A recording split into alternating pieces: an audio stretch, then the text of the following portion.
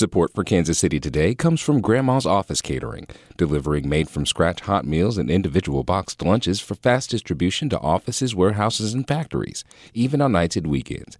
Details are at grandmascatering.com. This is Kansas City Today. I'm Celisa Kalakal. Today is Friday, December 29.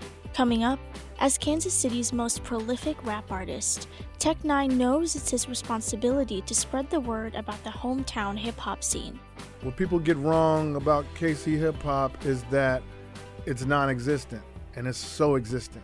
Meet the artists and producers who put Kansas City on the map through 50 years of hip-hop. But first, some headlines. Gypsy Rose Blanchard, the Springfield woman who recruited an online boyfriend to kill her mother after years of abuse, was released from a Chillicothe prison Thursday. Here's KCUR's Savannah Holly Bates. Gypsy Rose Blanchard was granted parole after serving 7 of 10 years of her sentence. Her mother, Claudine Blanchard, had Munchausen syndrome by proxy, a psychological disorder in which caregivers seek sympathy by exaggerating or making up illnesses for their children. Claudine convinced doctors and others that Gypsy had the mind of a child and terminal illnesses like leukemia, none of which was true. Gypsy's boyfriend at the time, Nicholas Godejohn, is still serving a life sentence for Claudine's 2015 murder. At the time, Gypsy testified that she wanted to be free from her mother, but recently expressed regrets in an interview with People magazine. Kansas City could see more traffic fatalities in 2023 than it has in decades. KCUR's Frank Morris reports that's despite traffic deaths dropping nationwide. As of Thursday morning, car crashes killed 101 people this year in Kansas City. That's 2 shy of the death toll in 2020.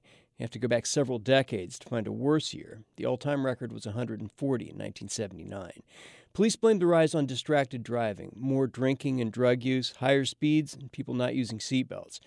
Meanwhile, the KCPD's Traffic Control Division has shrunk to less than half the size it was 4 years ago. Kansas City's numbers buck a trend, and not in a good way.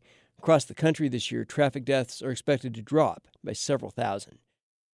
Rent continues to rise across the Midwest going into 2024, even though it has steadily slowed across the rest of the country.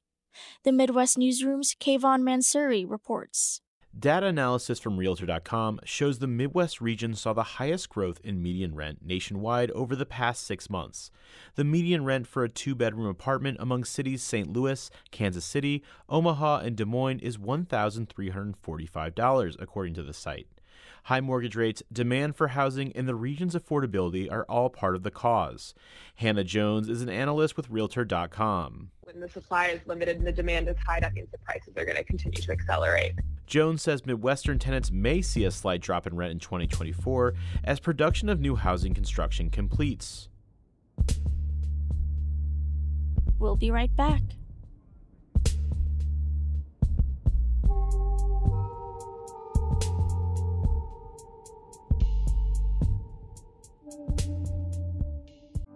It's Friday night.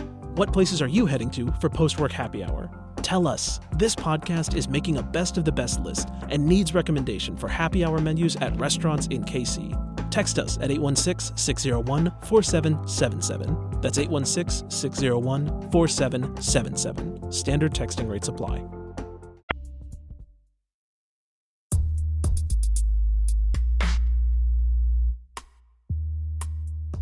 When hip-hop first hit Kansas City, the impact was immediate. The new sound took over record stores, high schools, and underground dance parties.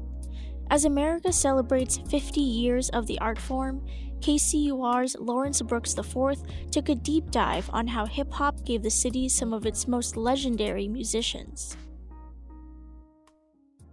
Hip-hop in Kansas City, it really came up on the east side, which has historically been impoverished.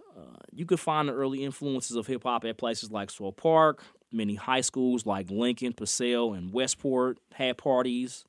There were spots littered up and down and around Prospect Avenue from Independence Avenue to Gregory Boulevard where you could find the new sound as well. But hip-hop, it was late coming here and mostly kicked off in the mid-'80s. One of the people I talked to about this was Sean Edwards, who is a former hip-hop magazine writer. One of the things that made hip-hop popular in the 80s that really introduced the culture to the majority of the people were the movies. Sorry, man, auditions are over today, all right? You gotta come back. Because you had a string of movies that came along that could actually show you what this culture looked like. You had movies like Breakin' 1 and Breakin' 2, and you had a movie like Crush Group. And when you get a chance to go into a movie theater and the lights go off and you're staring at this huge, however big the movie screen is, and you get a chance to see the culture and absorb the culture. Another person who talked to me about this was Walter Edwin Jr., who was a teenager when hip-hop first reached Kansas City. That's my first experiences of hip-hop. Like watching Beat Street, different movies of how they doing it, and then we was doing the same thing.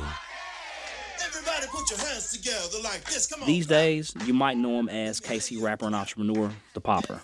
He said the exposure to the culture through film had his entire neighborhood emulating and adding their own Midwestern spin to everything they saw. It was like hip-hop was like a way of life. I just looked at them and they looked cool. That was the voice of Marcel Good. He was also a teen back then, and he told me this nut story about begging his grandfather for money to get into a theater to see one of these early hip-hop films. But there was pushback because his grandfather couldn't believe it cost a whole $2 to see a movie during that period. And I'm like, I'll cut the grass. I'll do whatever for it. And I went and I saw that and I was like, that's that kind of music. Tons of other promoters recognized the power of hip-hop at this time, throwing parties at dance halls, skating rinks, and local high schools. And things really took off when Kansas City's oldest black high school got involved. It was Lincoln High School that really put hip-hop on the map here. Hip-hop was a thing where you had to go out to hear it. This is Sean Edwards again. There was a guy who would throw parties in the Lincoln High School gym every Friday and Saturday night. And that was one of the only places you could really hear hip-hop.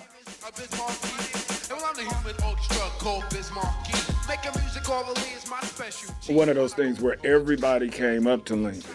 Lincoln was like whatever the bowling alley or the roller skate rink was the other day, that was the hip-hop party. We might have been like the epicenter.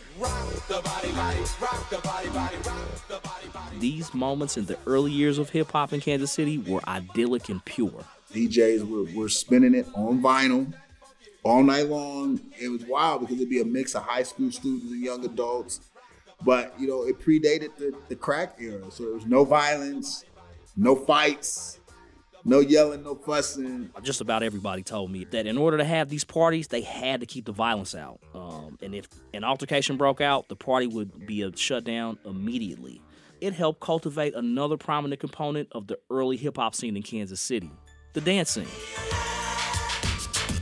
And you had all these B-boys that did breakdancing. It became a thing where, people began competing, people began identifying themselves with the way they moved. Kansas City is known for dancing. One of the best dancers in Kansas City at that time was Richard Swoop Whitebear. He came out of the dance scene with his group, the Imperial Preps, and they went on to dance with MC Hammer. The Imperial Preps were amazing, and they became famous. Dance also drew another KC legend of hip-hop. If it wasn't for breakdancing, pop locking, and prepping and everything, Tech Nine wouldn't be here, man. Look at them copping me, trying to get top of the boss with a lot of mediocrity, stalking the properties, want to get off of my monopoly, tell me who is the one they call Socrates. You know what I'm saying? That's what boosted me to want to do music. Everybody knows Tech Nine. Like, his name it rings bells everywhere. But Tech Nine would be the first to say that his sound is, in part, the product of two up-and-coming producers in the 90s. Yo, it's Mr. Tech Nine, Don Juan. Yeah.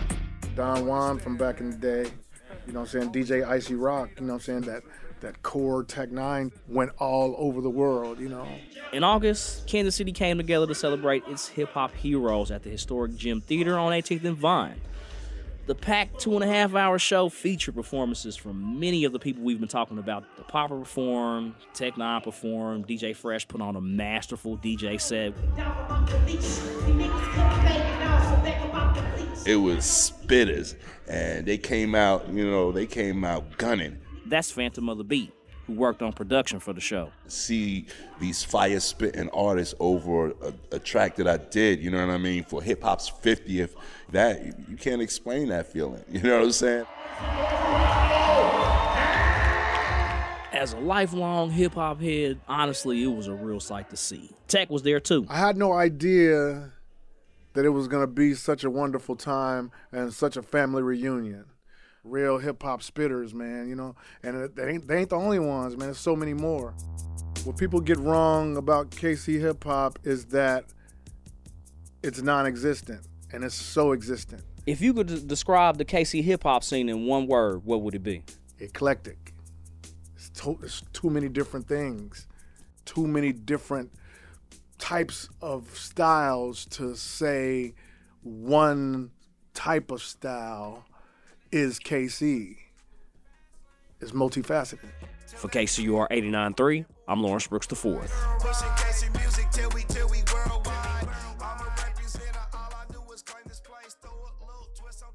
For a fuller history of hip-hop in Kansas City, check out the latest episode of A People's History of Kansas City at kcur.org. This is Kansas City Today. I'm Celisa Kalakal. This show is produced by Anna Schmidt and KCUR Studios. It's edited by Lisa Rodriguez and Gabe Rosenberg. For more local news from Kansas City's NPR station, visit kcur.org. If you like our show, leave us a review. It helps us reach new listeners. Thanks for listening. We're off for New Year's Day, but we'll see you on Tuesday.